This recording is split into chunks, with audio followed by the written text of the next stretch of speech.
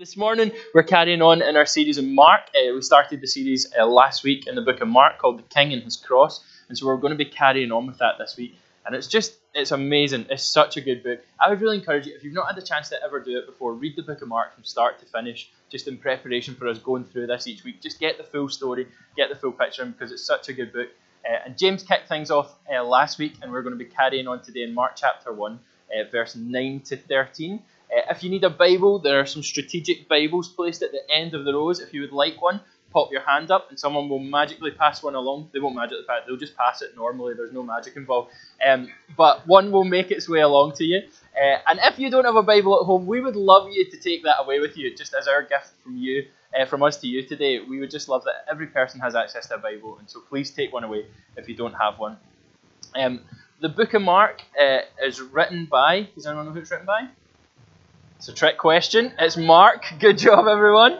And it's mainly theologians kind of say it's mainly based on the accounts of Peter, who was one of Jesus' disciples. Mark was quite a close associate with him. And so what you read as you go through this book is like eyewitness accounts of things that happened in the life of Jesus. And so you can trust the source. You can trust that it's someone who knew what was going on because they were there. They were there as these things were happening. So it's really exciting.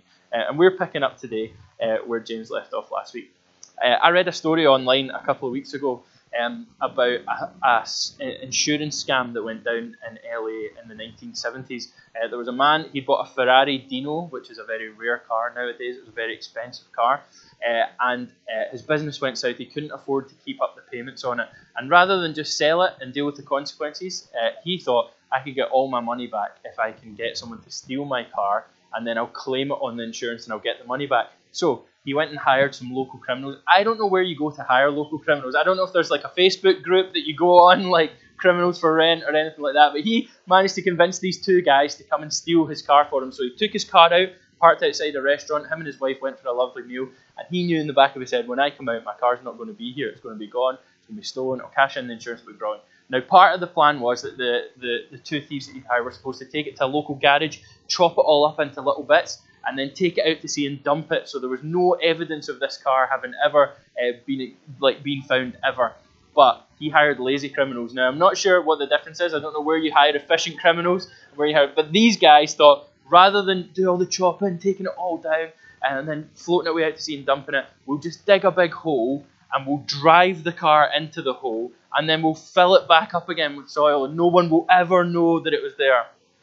Anyway, 4 years later, after an anonymous tip-off to the police, they find this car in this big hole. And because it's so dry in LA, it's been preserved reasonably well. It's kind of sand round about it. They dig it out, the insurance company restore it, and then they sell it on again at this massive price because it has this big backstory behind it.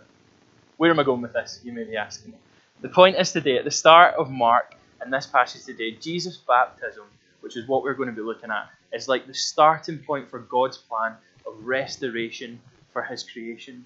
Where it had gone wrong, where it had gone badly, where it had fallen apart, where it hadn't been going where it was supposed to go, this is God's moment where he starts bringing it all back around again. The same way the thieves took the car and they dropped it in that hole, but then someone restored it and sold it on again. This is what's happening this morning. We see the start of God's plan for creation's restoration. And so we're going to read together Mark chapter 1, verse 9 to 13. At that time, Jesus came from Nazareth in Galilee and was baptized by John in the Jordan. Just as Jesus was coming out of the water, he saw heaven being torn open and the Spirit descending on him like a dove. And a voice came from heaven, "You are my Son, whom I love. With you I am well pleased." At once the Spirit sent him out in the wilderness. And he was in the wilderness for 40 days, being tempted by Satan. He was with the wild animals, and angels attended him. And we start to see this beautiful reflection of creation in this moment where Jesus is baptized. It's almost like a mirror image of what happened. You see, as the earth was created, it was all water. And then out of the water came land, came creation. The waters parted and there was land. In the same way, Jesus comes out of the water as God's Son, as a man who's going to bring new creation into life again. He comes out. Again, we go on, as he comes out of the water, the Holy Spirit descends on him. It says it hovers on him like a dove. In the same way, in the creation story, the Holy Spirit hovered over the earth as like a creation catalyst for the whole thing kicking off. Jesus is now saying that he's the next step in creation, the restoration. Then we have the Father's voice speak over Jesus. He says, "This is my Son in whom I am well pleased." He expresses delight and just ultimate pleasure in his Son. In the same way that in the creation story, he talked about how he was pleased with what had been created. And then finally, Jesus marches off into the desert to be tempted. And this is where the story changes. Because in the beginning, with Adam and Eve, they were tempted and they failed in that temptation. Sin entered the world. And that was the moment where creation started to decay away from what God wanted it to be. But in this moment, Jesus goes to be tempted. And we find out later on that he stands up to temptation. He doesn't crumble and he doesn't fall. And so this is the moment where God's plan for restoration starts to come into effect. And so we're just going to look today at what are some of the things that we can learn from God's plan for the restoration of creation. And the first thing is this. The first thing that really jumps out is that God's plan doesn't always come in the form that we expect it to come in. It's often an unexpected plan. You see, over the history of God's people, they'd found themselves under pressure and in dangerous situations time and time again. They'd found themselves under the rule of the Egyptians. They found themselves under the rule of the Babylonians. Now we find them here under the rule of the Romans, oppressed and being held down and being persecuted. And what they'd expected up until this point, each time God had delivered them in a spectacular show of miraculous power. You see, when they came out of Egypt, he parted the sea so that they could leave. He won many battles and wars miraculously, where tiny numbers in God's army defeated hundreds of thousands in the armies that came against them. And so again, as they were under Roman rule, the Israelites would have expected God to bring forth a mighty warrior who was going to overthrow the Roman system and take them down. And instead what they got was the most humble man who's ever lived. A meek and gentle Saviour.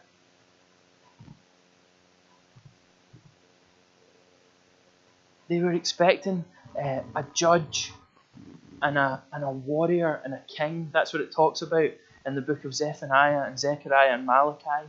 So they were expecting this forceful Saviour to come and deliver them from the hands of the Romans. But he wasn't that kind of man. The way he did things, his roots, his approach, made him an entirely unexpected Saviour.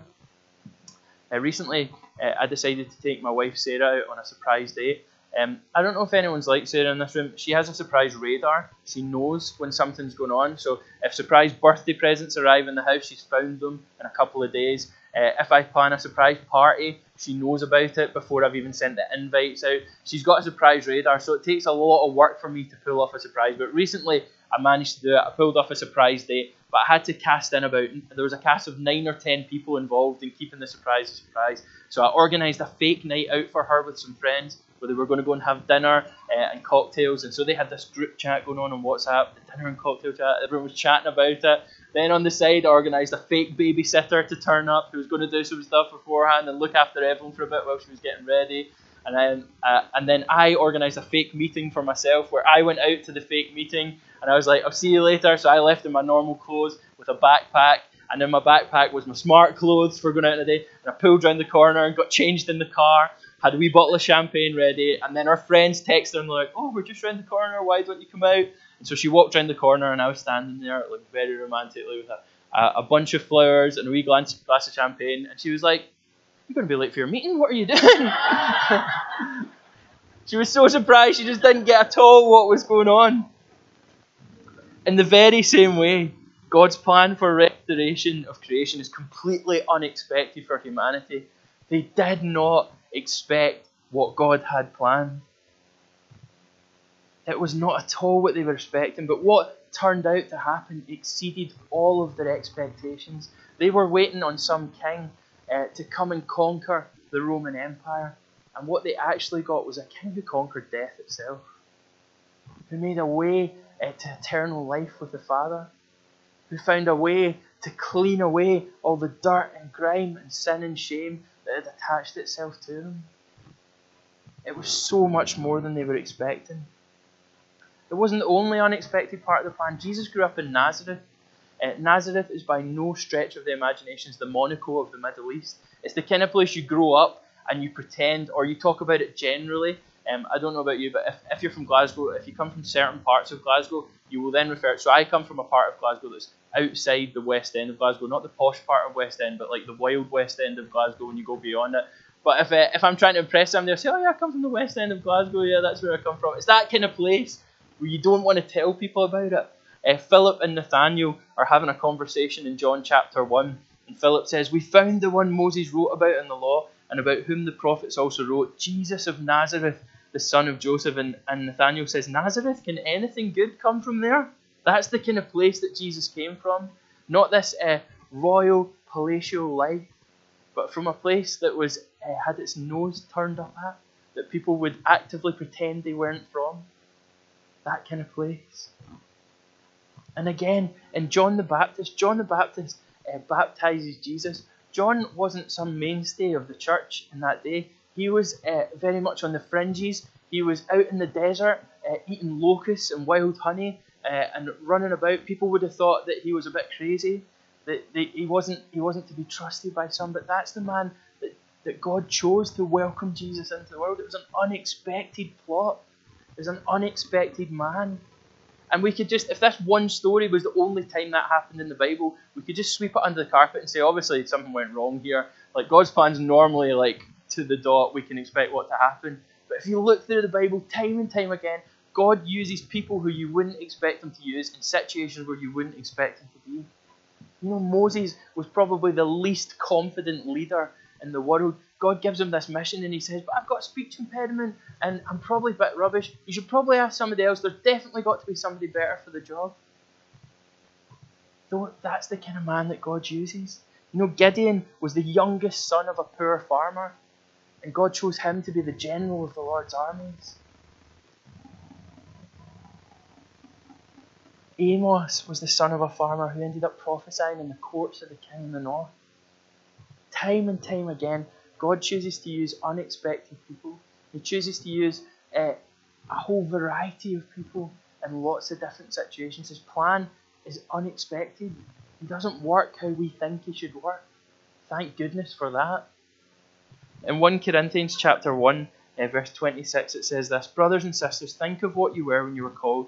Not many of you were wise by human standards. Not many were influential. Not many were of noble birth. But God chose the foolish things of the world to shame the wise. God chose the weak things of the world to shame the strong. God chose the lowly things of the world and the despised things and the things that are not to nullify the things that are, so that no one may boast before him.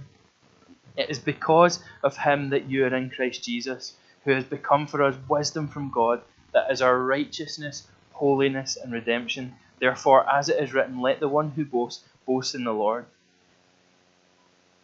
What that passage says to me is everyone gets to play. That's one of our values as a Vineyard church. Everyone gets to play.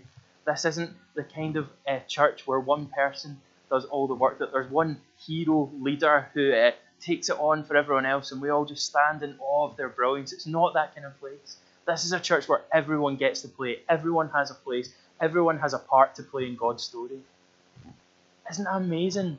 Let the truth of that sink in for a wee moment. God chose you, not your neighbour who you think is better than you, not the famous Christians that we see on TV, not anyone else. He chose you to play your part.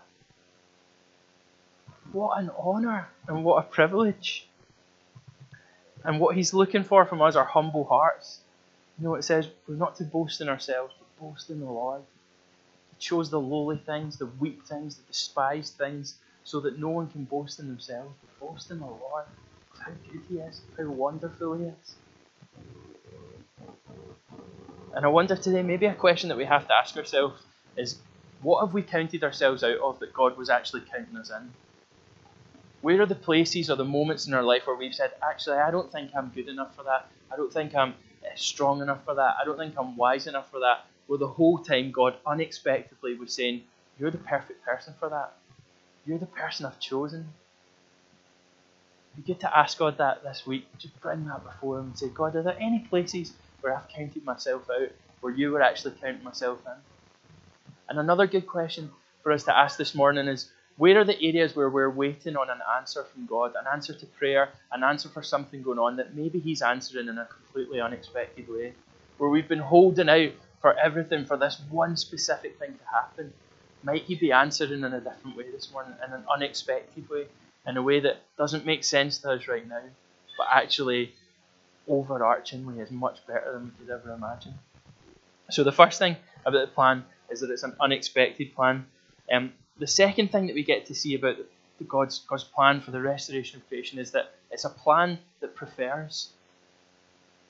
It's a plan that prefers. As we move through the passage, we just see this beautiful moment of God 3 in 1 relating and acting together and just demonstrating what relationship looks like. The three parts of God, Father, Son, and Holy Spirit, preferring each other, loving one another, encouraging one another, just demonstrating what creation was supposed to be.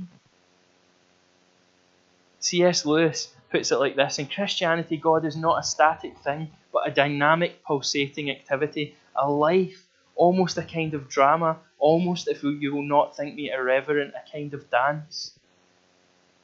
See, we've got Jesus playing his part. He's walking into the water, fully knowing that this is the very beginning of his march towards death. Then we have the Father who speaks these words of encouragement over the Son. He speaks to the Son and lets him know, you are my Son. In you I am well pleased. I'm so proud of you. I'm so delighted that you've chosen to do this. I just love you so much. And then you've got the Holy Spirit mixed in it as well, who clothes Jesus in power, ready for what's to come. It's the three parts of God acting as they should. The Saviour, the Encourager, then the bringer of the power, and amongst all, it's just the most beautiful thing to happen. Cornelius Plantinga, who was a famous theologian, puts it like this: the persons within God exalt each other, commune with each other, and defer to one another. Each divine person harbours the others at the centre of his being. In constant movement of overture and acceptance, each person envelopes and encourages and encircles the others. God's interior life, therefore, overflows with regard for others.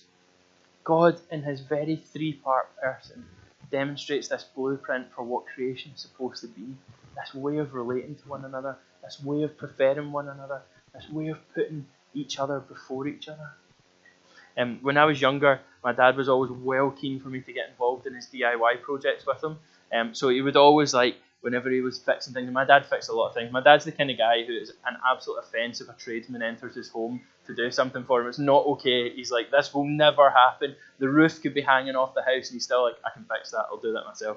So we always had DIY projects going on in our house. My dad was always keen for me to be involved with them. I wasn't that keen on being involved. So usually about half an hour into whatever we were doing, I would fake a text from a friend, or I'd feign an injury. I'd wait for him to drop something near me and then pretend like it had landed on me, or I'd start to develop a cold within that first half an hour, and I'd always find a way of sneaking away about half an hour into it, and he was wanting to show me what to do, and I just wasn't interested. I was mainly interested in that point at playing football, hanging out with my friends, and trying to convince girls it was a good idea to go out with me. Those were my three key activities at that point in time. So I kept on sneaking away. And eventually my little brother got older, and he loved doing DIY stuff with my dad, so he always hung out. So eventually my dad just stopped asking me to do DIY projects with him, and my wee brother would do it instead. Anyway, fast forward about 15 years, and we bought our first home a couple of years ago, and it is a wreck, and it needs so much work done to it, and I have no idea what I'm doing. So I'm sat in front of YouTube videos. I'm trying to learn how you lay floor, and how you make skirting board, and how you attach skirting board, and how you paint over damp areas, and how you do all of this stuff. And I just didn't have a clue how to do it. Do you want to know who the first person who was that turned up to help me do all that stuff? It was my dad. Total hero that he was. He came and he stood and he held things and he showed me how to do things, and he held my tools while I was doing some other things, and he would just be there, and we rewired the house, and he did a whole bunch of stuff with me. Even though I hadn't preferred him at all, he chose to prefer me. And it wasn't because of anything I'd done, it was just because he loves me and he loves our family and he wanted the best for us. And when we look at God in action, we get a wee glimpse of how we're supposed to live, not selfishly, but constantly looking at how we can encourage and build and lift others. God's three-part character demonstrates in its perfect form how we're supposed to live for one another, to not withhold from one another, to be fully present. fully generous, fully loving, fully committed to each other in a way that this world doesn't really know. The world we live in has moved quite far away from the perfect intention of creation that God had at the start. There's a lot of selfishness in our world at this moment. There's a lot of times we see it in advertising over again. You deserve this because you're worth it. Do this for you because it's your thing. Don't worry about what other people want. This is for you. Treat yourself in this moment. It's based around happiness, our own happiness. As long as we're happy, doesn't matter what's going on in the world, as long as we're okay. And this week I've been thinking a lot about an orchestra. Can you imagine if an orchestra worked that way? So you imagine you bought tickets to see the New York Symphony Orchestra and you're really excited about it. And you turn up and the orchestra's ready to go, but they've all decided that actually my own happiness is the thing that's the most important in this orchestra. So you've got the guy on the trumpet and he's like, I'm just going to play all my trumpet jazz solos because they're what I love and that's what I'm going to do. So you've got him over there playing that. And then the drummer's like, well, I only get to play like 20 seconds every hour in the orchestra, like the way I want to. So I'm just going to play it as loud as I want, and I'm going to play the most banging drum solo you've ever heard in your life. It's going to go on for half an hour. Doesn't matter what anyone else is doing. And then you've got the people on the violins, and they're like, well, we love those little intricate melodies. So we're just going to play them the whole time. I'm not going to play any backing. So can you imagine what it would sound like? It would be disgusting. It would be an offence to the ears. The whole reason an orchestra works is that they know their part at each given time. Sometimes the guy on the trumpet will be playing a solo. Other times he'll be playing some backing melody. Other times he won't be playing at all because it's not actually about him. It's about how beautiful is the music. Sometimes the drummer will be bashing those cymbals really loud and Love and Life. Other times he will have nothing to do for 20 minutes of the piece. But he recognises it's not about me. It's about making sure the music sounds beautiful. That's what our lives should look like as Christians. We're not called to be doing our own thing over here regardless of what everyone else is doing. It's designed to be like an orchestra where we work together to make beautiful music. That's what the church should look like. Each of us playing our part. Sometimes up front, doing something where lots of people notice you. Other times, taking the bin out and the last person to leave the building where nobody knows you did it. Sometimes supporting somebody else for a while, putting your own dreams aside so that you can support someone else to reach the dreams that God's put on their heart. It's supposed to work like that, like an orchestra, where we love and prefer one another. That's God's calling us to be radically generous of ourselves, radically sacrificial of our own time, our money, our own needs, and to recognise that it's actually not about us. It's about seeing His kingdom come, playing our part, whatever that looks like. So it's a plan that prefers.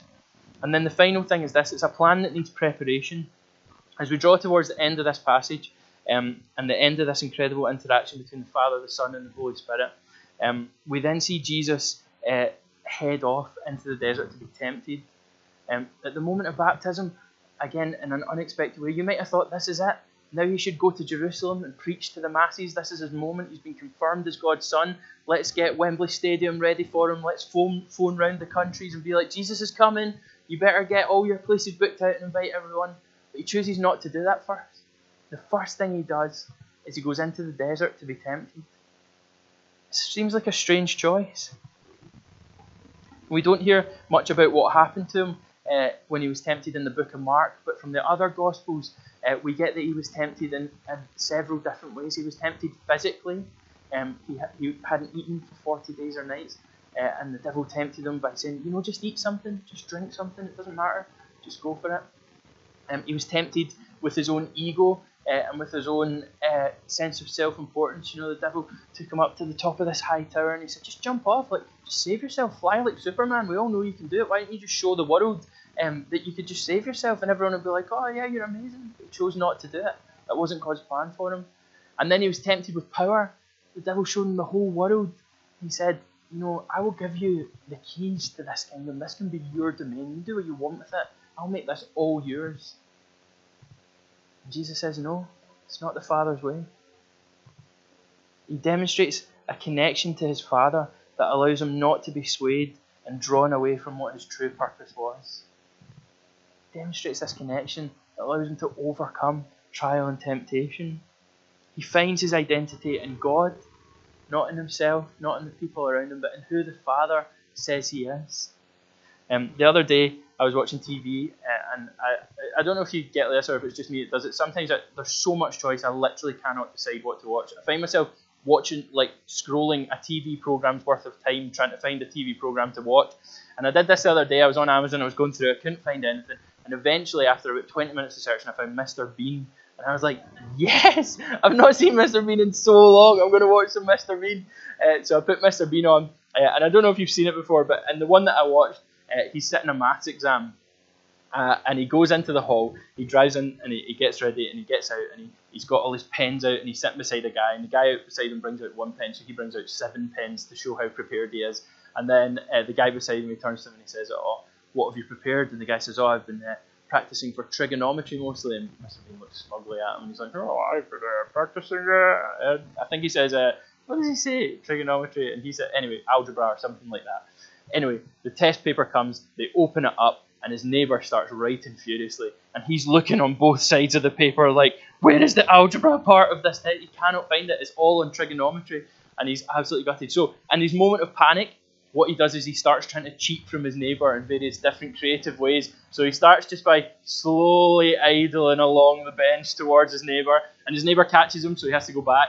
And then what he does is he starts coughing and dropping pens beside him, and then as he goes round to get him, he pops up on the other side of his neighbour to have a look and have a read at his test. And he goes back in. His neighbour catches him, so he turns the paper face down on the desk, and then he puts his face down underneath the desk a little bit like this, and he starts blowing to try and get the answers again. Anyway, he spends the whole time trying to cheat, and at the end of the test, the invigilator goes, well, everyone, we've got 2 minutes left. If you answered the green trigonometry paper, if you could put your answers in the tray on the left here. If you answered the white algebra paper, could you put your papers on the right here? And he looks inside the envelope, and there's another test. There's an algebra test, and you see him frantically writing for a minute, and he gets his paper taken off him, and he obviously doesn't do well. He doesn't pass the test. The point is this, though. In moments of trial and temptation, we are often a little bit like Mr. Bean, aren't we? Feel underprepared, not ready for it, and so we start to respond and react in ways that aren't good. Sometimes we lie to cover our tracks. Sometimes we cheat a little bit to get to where we need to get to. Sometimes we choose to put someone else down just to make ourselves look a little bit more important. And I think the key to knowing what to do in these times of trial and temptation is preparation. It's being prepared for those moments. It's being ready, expecting that they will come, and knowing what it takes to overcome. When Jesus heads into the desert, he heads out from this place where he's just heard from his Father. God has literally just spoken words over him that says, "This is my Son in whom I am well pleased." This is my Son. That's the identity part. That's who I am, God's Son. But also, I'm really pleased with you.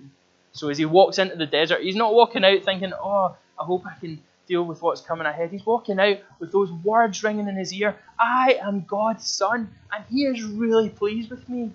I am God's Son, and he is so pleased with me. In the same moment, he's had this moment with the Holy Spirit, where the Holy Spirit came and filled him and covered him and prepared him for what's coming ahead. He's had this moment with God that prepares him for the moment that comes ahead. And I think that's the key to being prepared for trial and temptation. Are we meeting God? Do we know his voice ringing in our ears? Or are there other voices that get centre stage? So how do we do that then? How do we meet with God in a way that we can walk towards trial and temptation with certainty about who we are and what we do? Well, it's spending time with him. There's no shortcut. There's no quick fix. There's no overcoming trials for dummies.